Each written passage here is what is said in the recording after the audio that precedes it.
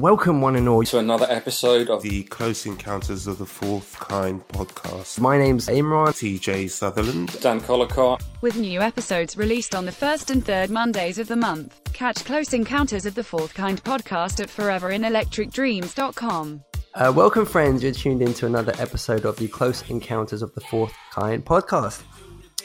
We have an excellent show for you today. My name is Imran. I'm joined to my virtual left by TJ Sutherland. How are you, sir? Hello. And to my virtual right is Daniel Collicott. How are you, sir?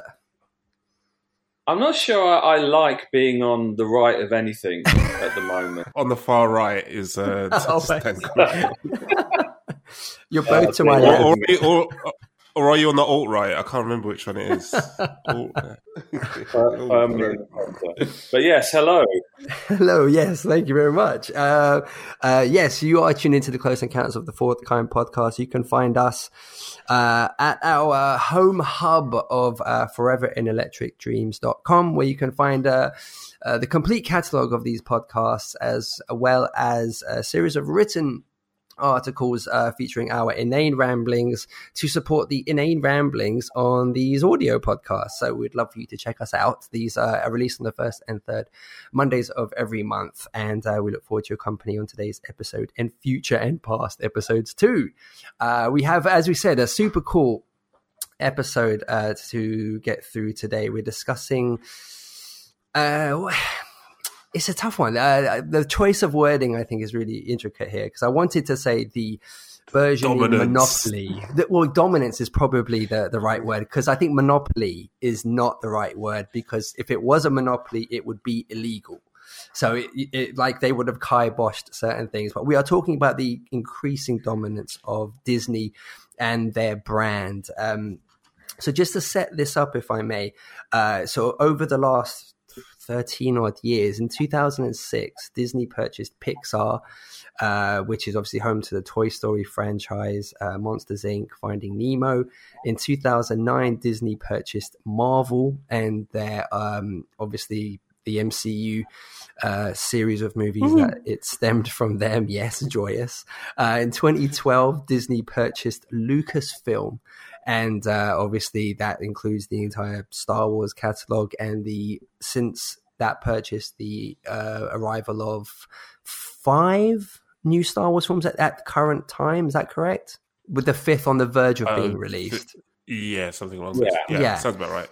So, and then in 2019, Disney acquired 21st Century Fox. So, as well as that catalog of news sites, news stations, and things like that for the earlier woohoo that we had as relates to the MCU, that means Disney now has complete rights to X-Men and the Fantastic Four.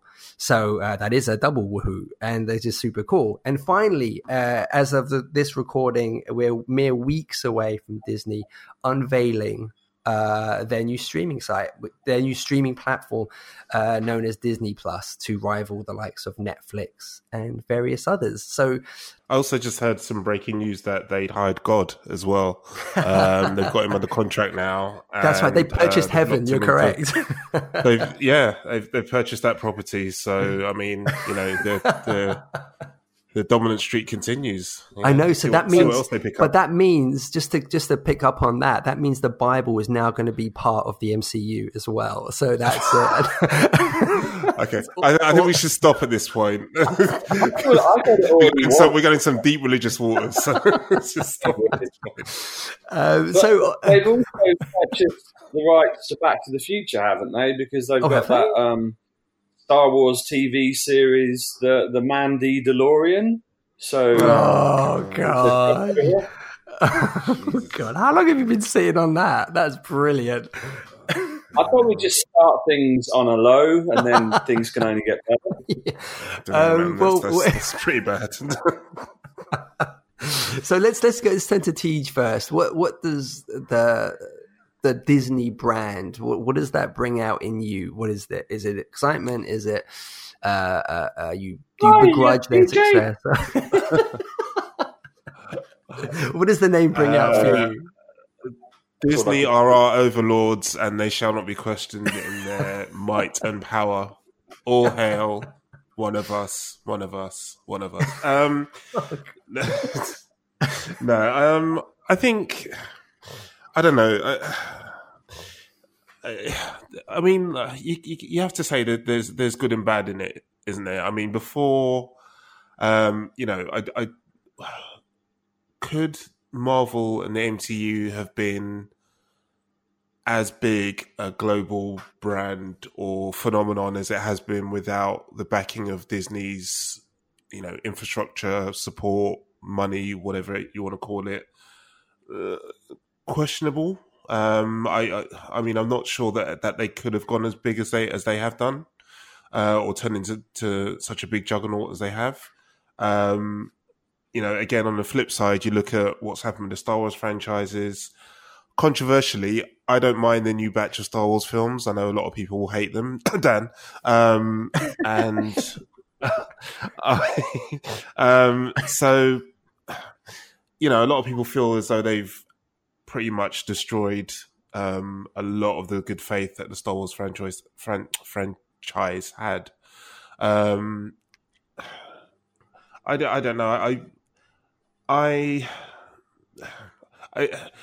as much as I hate the idea of a monopoly or any one big company owning everything, and because you look at it from that perspective, it then means that everything has to come under this kind of homogenized type of product that fits within the Disney mold, if you want to call it, right? And which then in turn leads to people not really taking people can't take any risks. How many risks realistically are they going to take with the Marvel films? Not very many. Although you look at the stuff that Fox is doing with Deadpool, and one of the biggest R-rated movies of all time, that sort of thing. So you like to think that there's license there for them to maybe branch out a bit, but it's still all under Disney. So how far can those things really go?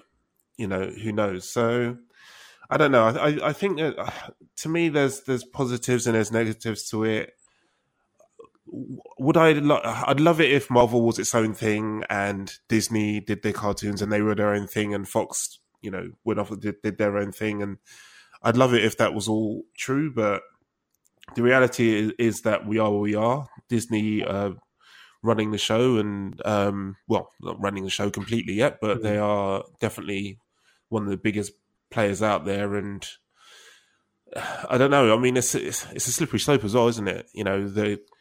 They 1 minute they buy here, 1 minute they buy there. Next thing, who would have said 20 years ago Fox was going to be bought out by a Disney or something like that?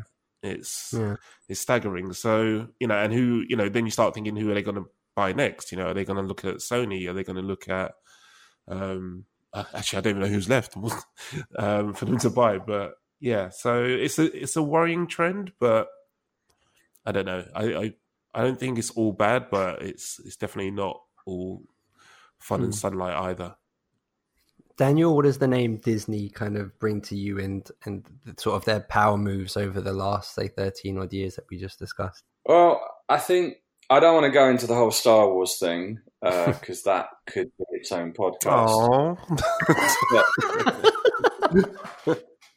But try and make actually, can I just jump in? I kind of think, in a way, you're very entitled to go into it, because it is, all of those movies are as a direct result of that purchase.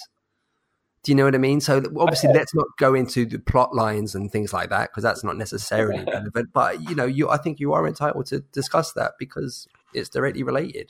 No, I get you, and I'll return to that. But the first point I think I want to make, the issue with Disney's dominance is that a lot of independent filmmakers that have original concepts that aren't part of existing franchises or existing brands or reboots, reimagining, recreations of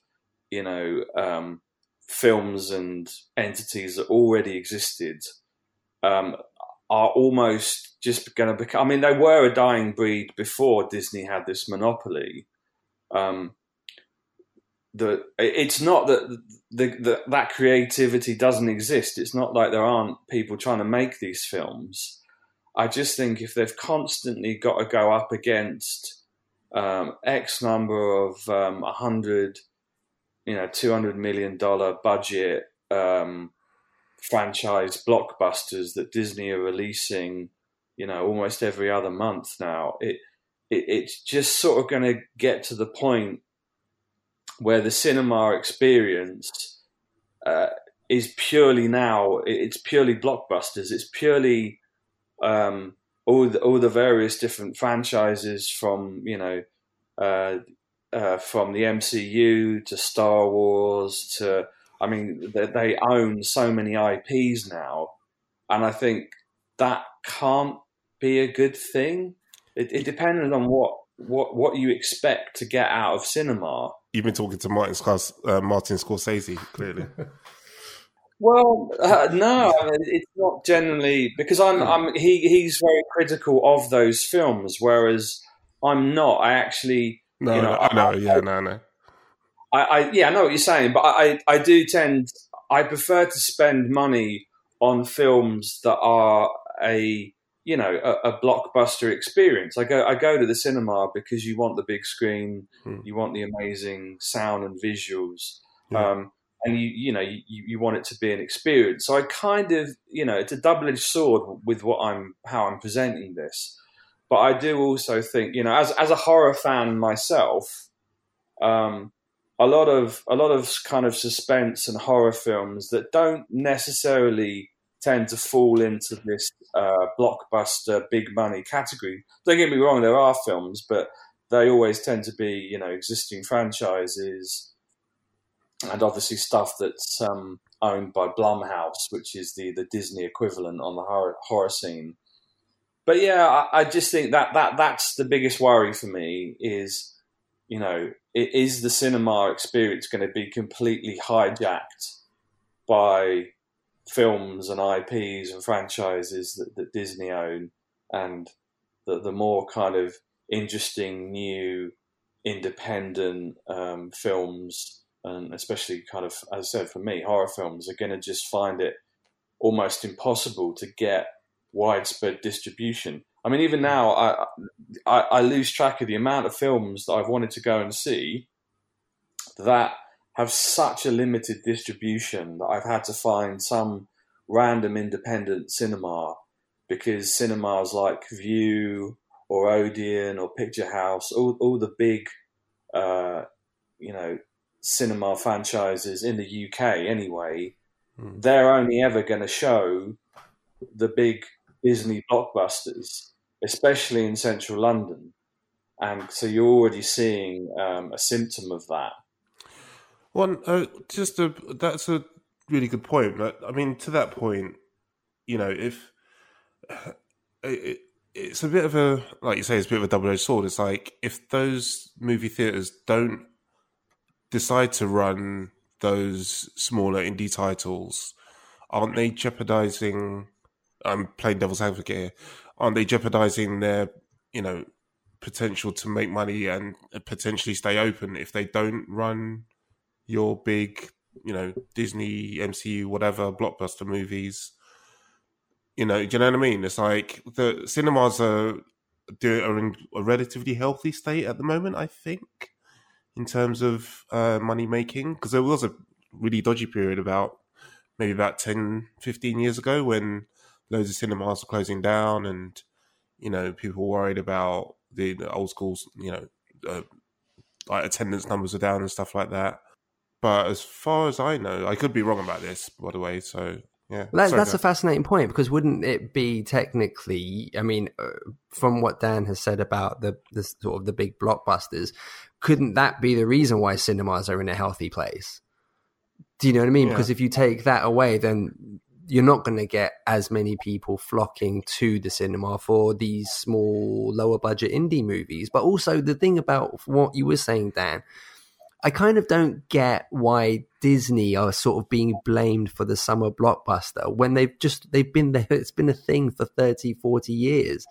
Do you know what I mean? Like if it's not Transformers, Yeah, it's not a blame thing. That's not specifically your comment. It's in terms of like other people that have sort of attacked this sort of model, basically. And I didn't mean to label you as that person, but like, there's a lot of people that would say, "How is this going to help the independent filmmaker?" And it's like, but yeah, hang on. But like Pacific Rim, Transformers, there's a whole host of these summer blockbusters that they've existed again, that word monopoly, but I guess the problem though is that when you look at Disney and the number of companies they have bought up, you start to then go, okay, so whereas before Disney might do one blockbuster in the summer or two, now because they bought up so many studios, they'll be looking at maybe 4 or 5 blockbusters that's solely owned by them and put out by them. I guess that would be the argument, or that would be the concern. Not the concern argument, whatever, however you want to put it. I guess that would be where that comment's coming from, really. Yeah, while we were talking, I just looked up the highest grossing movies of 2019, and out of the top 10, 5 of them, including spots 1 and 2, are Disney. So that's there you go, argument made. Mickey, that's the end of the podcast. Mickey's got to buy that. Mickey's got to buy that cheese, man. I think to offer almost a slight antidote to this dominance, although obviously they are now soon to be getting a major piece of this action, it does feel a lot of the more interesting independent filmmaking and the newer, more original films are coming to streaming services. So it's almost as if, partly, I think, in reaction to that.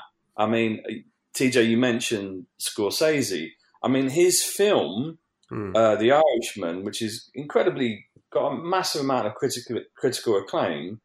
They couldn't they couldn't get funding to make it to start off with, and even when they made it via funding from Netflix, they couldn't get a decent distribution deal. So it's got very, very limited. And it's got like a 3 weeks run in the cinema before it comes on Netflix. But some of that is a bit more political because they've had to do the cinema run so that it qualifies for the Academy Awards, and also certain cinemas won't play it because of their feud with Netflix.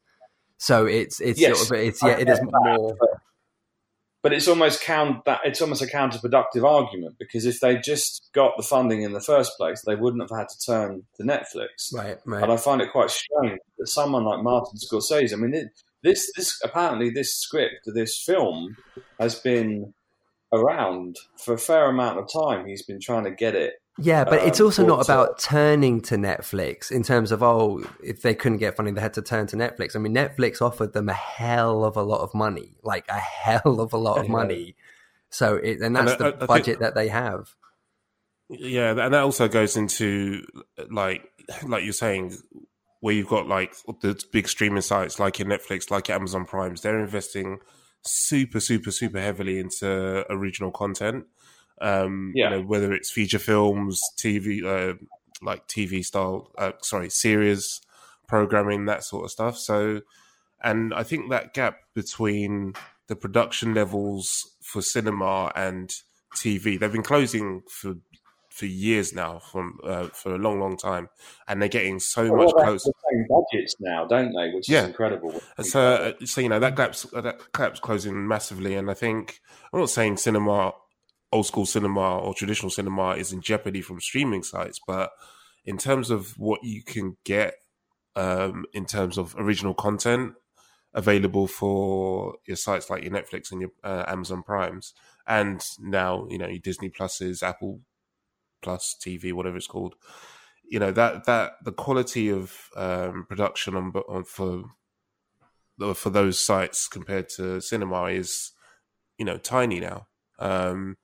So, I think that the world's changing.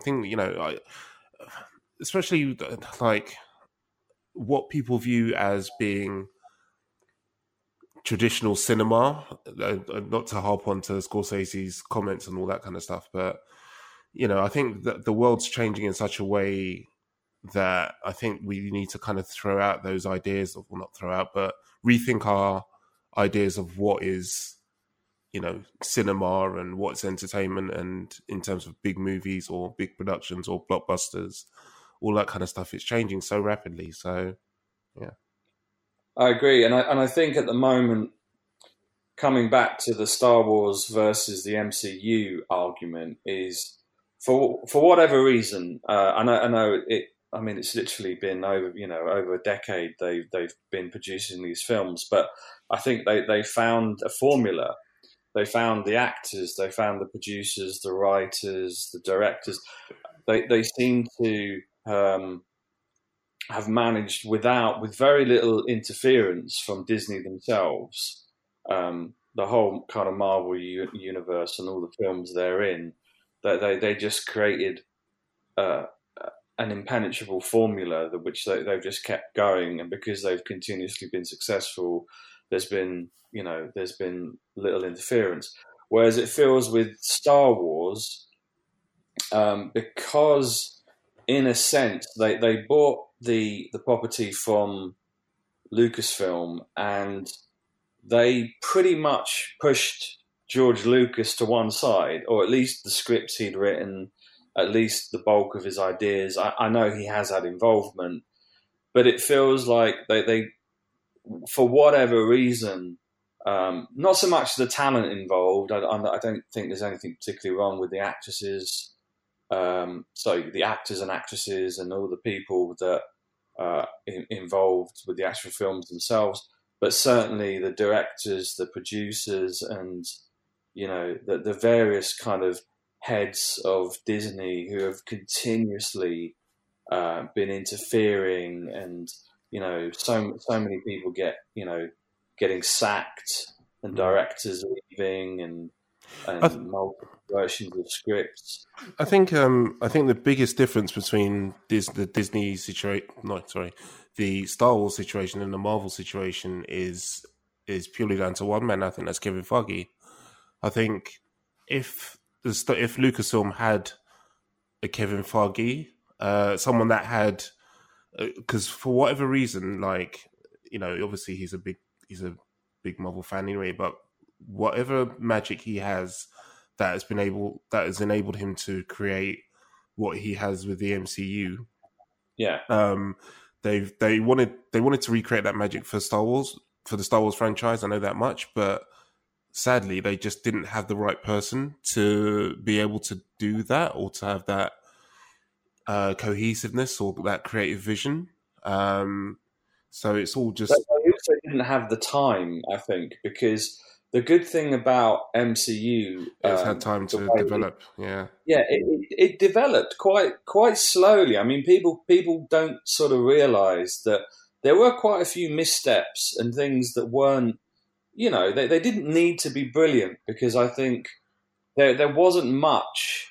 It was a pretty low bar to begin with. Yeah, exactly. It was a very low bar, and I think they managed to find their feet. Whereas because the prequels for Star Wars were, less than critically well received, depending on what generation you are, depending on, when you grew up, I think the level of expectation to turn Star Wars into this, into what it was when it first began, was such a burden that it was kind of inevitable that they weren't going to get this right, because I think, being even though I'm a Star Wars fan myself, I'm sure three of us are. I know that Star Wars fans have got so much expectation, and it feels like they've been screwed over because they hated the prequels, they hated everything that kind of has been happening with the franchise for so long. Toxic fandom. It is a real case of toxic fandom, and I think it was always going to be hit and miss. I mean, Rogue One was probably, it's one of my favourite Star Wars films. It's the fourth, it's almost like the fourth. I know it's a prequel to the original trilogy. It feels like it's part of that. Star Wars Zero or whatever. Yeah, Star Wars Zero. It's part of that. Whereas I think, the other films, I don't want to go into them, but they've been massively hit and miss, and the issue is that they've let people have a free rein on what Star Wars is and should be. Looking at the kind of foundations, the milestones, the things that make up what the fans like about the Star Wars. For whatever reason, Disney saw fit to rewrite some of the rules, rewrite some of those milestones, and just redo it in a different way. And you always, no matter how good or bad that is to someone who's not a rabid Star Wars fan, it was always going to cause problems because you're resurrecting the past for a start.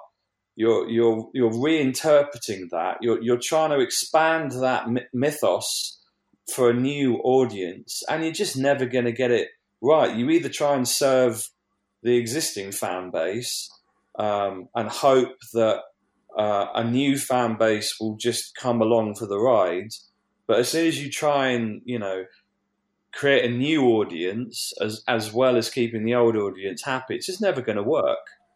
I think Bob Iger sort of acknowledged that as well. There was a public comment about it where he had said that after The Rise of Skywalker that there weren't going to be any more for a while. I think that they know that this series of films, I think it's going to have a rethink, and it seems to have pulled the plug on ones that they had in development as well. There was a Kevin Feige helmed Star Wars film, which I don't know. Oh no, that's still going ahead, I think. No, it is or it isn't? I thought it was still going ahead, yeah. Oh, I heard... It's just, that's the furthest down the line, I think, because they had the Game of Thrones... Yeah, that's right. They pulled out. They pulled out, and then there's now doubts that Rian Johnson's trilogy will go into production, or at least I think a lot of these things are just going to be delayed for a while, as you say, while they kind of rethink their strategy. You mentioned earlier, I think all of us in passing had mentioned about the new streaming service that Disney is going to be putting out, and I was doing a little bit of research into some of the new streaming services that are coming out next year, and there's actually probably more than you think there are, and obviously streaming services are now big business, but if you're a bit pissed off with the amount of additional choice and the amount of additional money you're going to have to spend on stuff, I'll just go through a couple of the new ones that are coming. So obviously Apple TV Plus coming in November, Disney Plus also coming in November. In the UK it's coming in end of March, I believe it's launching. We've also got HBO Max, which is going to be May next year. So I think that's also going to cover a lot of the Warner content as well. Oh, wow. There's a service called Peacock, which is NBC Universal, and they are going to be doing reboots of Saved by the Bell and Battlestar Galactica. I'm subscribing immediately. Whoa.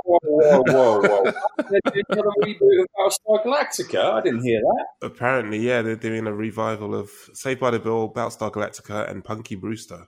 As one show? A bit of weird combination. Yes, a mashup of those three shows. Saved by the Bell in space, with Punky Brewster as a Cylon. There's another one, Quibi, which is going to have, says here, Spielberg's After Dark, The Fugitive, a couple other things as well. There's already hundreds in America, isn't there? Because I was watching, I can't remember it, I was watching a podcast about it where they literally listed how much it would cost you as it stands. Yeah, if you actually subscribe to all the various different streaming services in America,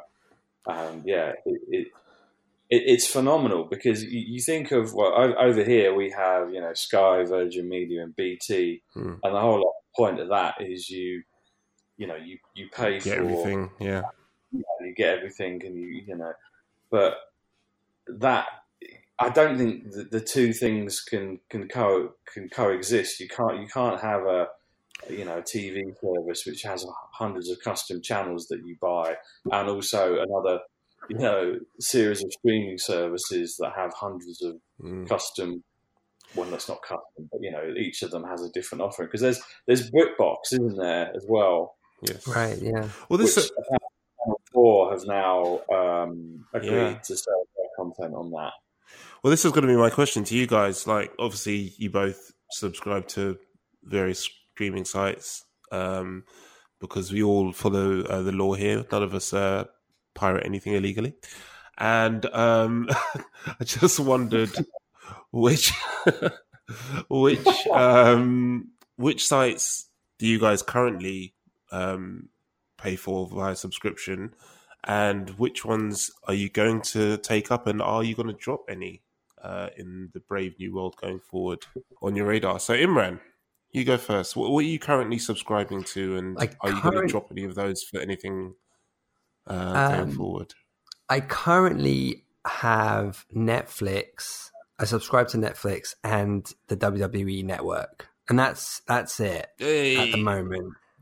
I would absolutely love to get my hands on Disney Plus, but I think we spoke about this before. It's not apparently currently going to be available for people with a Fire Stick. So unless my TV dies and I get a brand new smart TV which has the apps all there, I'm going to be unable. I could watch it on my laptop, but I have no desire to watch MCU movies, etc., through my laptop. So, but as of my sort of in terms of answering your question, I have every intention of subscribing to Disney Plus as soon as it's available. However, I do have one gripe about it, in that I wanted sort of from an MCU catalog, I just wanted everything to be there, but it isn't. They've kind of got, like, I think about 5 or 6 maybe MCU movies, but they're not even in order. Endgame is going to be there, which is obviously to entice people immediately. But then it's like Iron Man 2 or something is on there. And then another film from the middle. And it's like, why would you just randomly pick, like a selection? Is that to do with licensing, though? Because I think part of the reason why they're taking so long to launch in the UK is because of licensing issues or contract issues they've got with like Sky and stuff like that, because there's like a Sky Disney channel, and maybe they have to wait for that contract to expire before they can really. I don't know. It might. I would assume that's the only I would assume the reason why they wouldn't have anything on Disney Plus would be because the distribution rights are somewhere else for the time being, but eventually those will lapse, and then they'll be able to bring everything into. That I think that's how I understand it. Well, I guess it's sort of, I guess because of those things, it's not going to make me an immediate subscriber. And also I'm salivating at the idea of the upcoming MCU TV shows. But again, they're not going to come. The first one I think is Bucky and, the new Captain America. So, but that's not due for like a year. Soldier, yeah, right, so that's not due for like a year. So, but yes, I absolutely plan on subscribing to Disney Plus, and that's sort of the only one on my radar at the moment. What about yourself, Mr. Dan? So I have Amazon Prime and Netflix.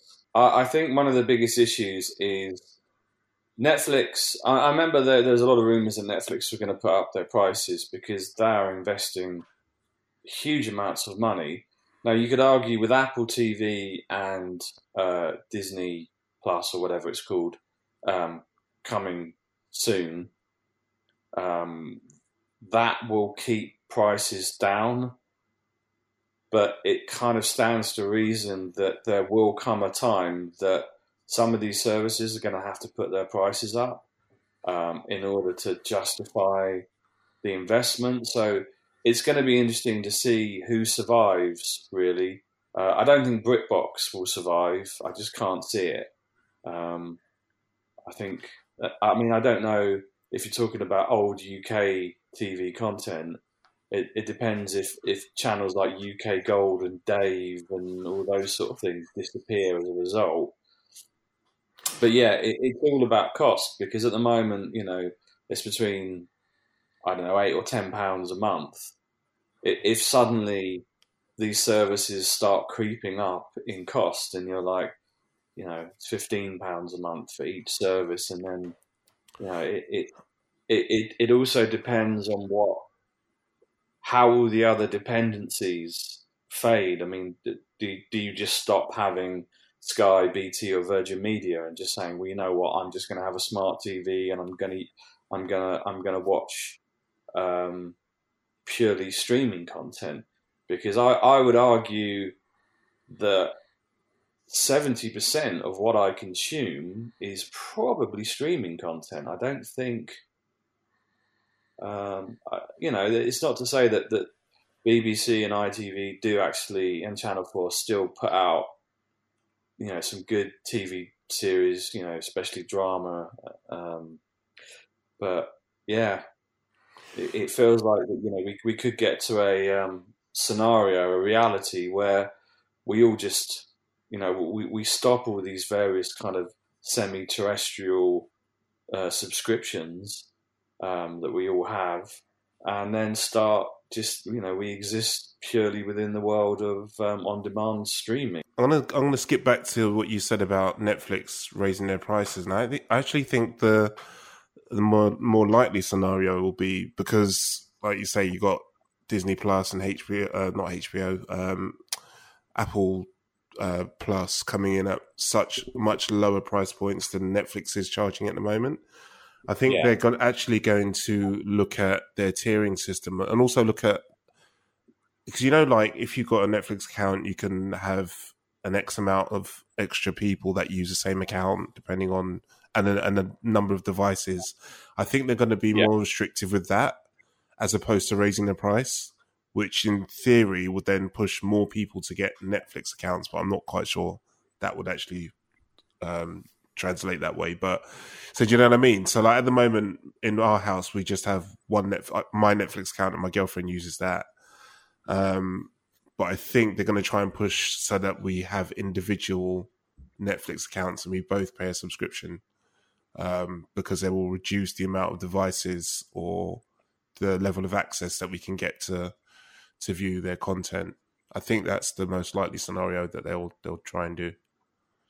Well, they're talking about that now, but I think that's only because so many other services are coming and they can't afford to put their prices up too high. I mean, interestingly, I don't know what your opinions on Amazon Prime is. I mean, I think if Amazon Prime didn't come with free delivery or kind of faster delivery or whatever, I'm not sure I would have it, because I think, don't get me wrong, there have been some fantastic TV series. I mean, I've just, I think the last one I watched on there was The Boys, which was amazing. But in terms of the ratio of how many good TV series there are on Amazon Prime versus Netflix, it's probably like 5 to 1, maybe 6 to 1, maybe worse. And I think that's going to prove difficult, because if I kind of look at already what's coming from Apple and from the Disney streaming service, and they've got way more content than Amazon Prime could ever dream of. So it might be that they're one of the first to. Well, they're either going to have to change what they offer, because I find Amazon Prime's hilarious also, because you think, oh great, they've got this, they've got this anime, they've got this movie, and you're like, oh yeah, but I have to pay for that. Oh, you know what I mean? They not offer, all of it's available in Prime. Yeah, it's a really strange system. You think, well, okay, so there's excellent number of TV series that they have, which isn't usually that much, and a few odd older things, but most of their content you have to pay for. So it's like, Are you definitely sure that they're... Because I know Amazon have been investing quite heavily in their original content as well. So, I mean, I thought that they had a lot more of their own stuff that they were investing in than they're getting there. But that people don't like actually realize. I think there might be more on there than perhaps any of us realize that in terms of their own stuff. But I could be wrong about that. But, no. I think you are. There's definitely more original stuff on there. It just doesn't tend to be as good, or at least doesn't tend to be as watched. Yeah. Which is a weird scenario. Maybe it's just there's not as many subscribers, there's not as much word of mouth. But yeah, I can't remember. There was something that someone told me about the other day. There was a TV series that they said was really good, and I kind of looked it up on Amazon Prime, and I'm like, I never heard of this. You know, where's this? It's got all-star cast, and they tend to drop, quite decent films as well that they've done that are original. Original concepts with big name actors. There's one with Steve Carell recently, and I was like, oh, okay, I didn't know that existed. But yeah, I think something's not quite right with the overall marketing and word of mouth of Amazon Prime at the moment. And I don't know if that is just because there's so many more people that go to Netflix, and even people that have Prime maybe don't, they don't watch it as often. I mean, I get messages, I get emails, I get things when I'm buying stuff, and they're like, oh, why didn't you watch this? Push this, and it's like, my God, you're trying to push me to use a service that I own, which is quite weird when you think about it.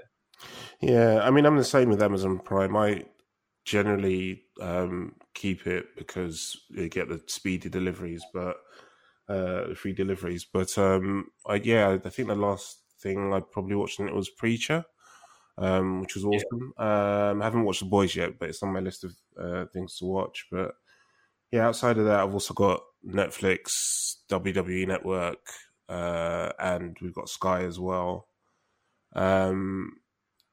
But I think going forward, definitely going to get Disney Plus. Apparently the HBO Max thing we might get free as part of our Sky package because of HBO's links with Sky Atlantic. So I think you might get some level of access to that for free, which would be quite nice. And I think if Sky are smart, they'll try and do more of that sort of thing if they can. Like strike up deals with some of the streaming services and try and find a way to get them to operate within their subscription model, and then try and stop that fragmentation of the market. So in this country anyway, I don't know, like you say, the US, there's like 5 million services out there. So I think it would make sense. Yeah. It would make sense because if you think, I mean, when I first started watching Netflix, I was watching it through. It wasn't through like a laptop or a tablet. It was actually through a set-top box because you can get it, you can get it that way. I mean, now I do it through the smart TV and other devices. But yeah, it would make sense that some of the kind of existing services just decide to make that app and that content part of that service, rather than forcing everyone to get that standalone, and just the cost just never end. Dan, did you answer? Are you going to get Disney Plus? Possibly. Ooh. Like, I don't know if I'd have it as well as Amazon. But potentially, I think. I mean, obviously, I want to see The Mandalorian, and I'm quite intrigued to see what the Marvel TV series are like when they go there. I mean, there's even talk that they might resurrect things like Daredevil and Jessica Jones and things like that with the same. Yeah, I think there's a very good chance you'll see them. I think you'll see them. Maybe not the full series, but I think you will see those characters and those actresses, kind of reappear in other shows. apparently, is what I'm I've down heard. with that. That would make me. That would definitely make me subscribe to that service. I think. Wonderful. I think we just solved it. Cool. Another problem solved. Did we? We're just knocking these things out. This is very cool. Yeah. This has been us assessing Disney. Did we solve anything having said that? No. Well, I think we just worked out that Mickey just needs all the cheddar, and that's it, basically. Just cheddar. Yeah. So much cheese. I want cheese now. It was. Sorry. This is getting weird. Do you remember Demolition Man, the film? Yes. Awesome film. Do you know, they talk about the franchise wars. Oh, yeah. I mean, it sounded like World War III. Yeah. And Taco Bell won, so you can only eat Taco Bell. Oh, God. In the future. Well, you're only going to be able to watch MCU and Star Wars films in the future, which, quite frankly, I'm right with. I don't care what you all say. Just give me my comic books and my sci-fi Star Wars lightsaber nonsense.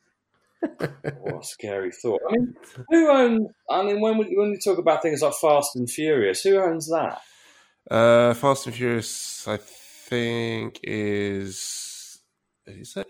No, is it Universal? I think it's Universal. That was on... Hobbs and Shaw was on the list of the top 10 biggest grossing movies of the year. It was distributed by Universal. So they're not in the net yet. They're not. Oh, okay. For now. Wait till Kevin Feige's just like, I wonder what I can do with that Fast and Furious franchise. Let's bring that into the MCU. Oh no! I mean, I did on a personal level. I've forgotten his name now. Who's the guy who owns? Basically, he's the director of Star Wars, Star Trek, Lost. J.J. Abrams? Oh, J.J. Abrams. Yeah, I mean, it did get a bit ridiculous when it was like every major franchise. Oh, let's just give it to J.J. Abrams to do a very mildly okay version of. I heard he did an episode of EastEnders. It was. Yeah. That's good. That was a pretty epic episode. But this is like Bryan Cranston being in Murder, She Wrote. Amazing. Did that actually happen? Well, actually, they should get... It did. Oh, yeah. Really? Nice. They should get Michael Bay to do an episode of Coronation Street. Oh, jeez. Tell me that wouldn't be lit as... Oh, no. It would be hilarious, though.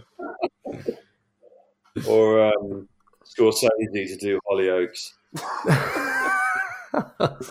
All right, enough of this fancy booking. It's going to get silly. Armchair A&R over.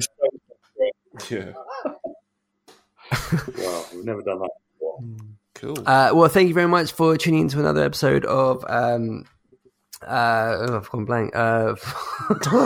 Close Encounters. There you go. So I had all these names and brands. Right, I nearly said Taco Bell at one point. Thank you for tuning into another episode of Disney Plus. Wait, no. Yes. Close Encounters of the Fourth Kind. Once again, your company as always has been massively appreciated, and please feel free to visit us at foreverinelectricdreams.com. Thank you very much for tuning in, friends. We're all waving through the airwaves and saying goodbye.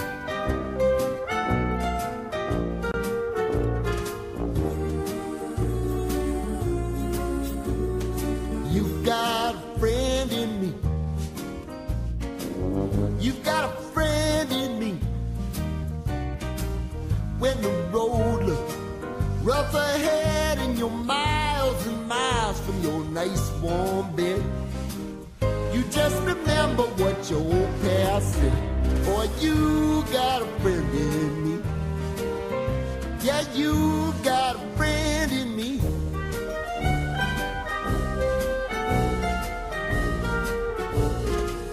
You got a friend in me. You got a friend in me. You got trouble, and I got them too. anything wouldn't do for you. We stick together, see it through, 'cause you got a friend in me. You got a friend in me. Some other folks might be a little bit smarter than I am, big and stronger too, maybe, but none of them will ever love you the way I do. It's me and you, boy, and as the years go by, our friendship will never die. You're gonna see it's our destiny. You got a friend in me. You got a friend in me.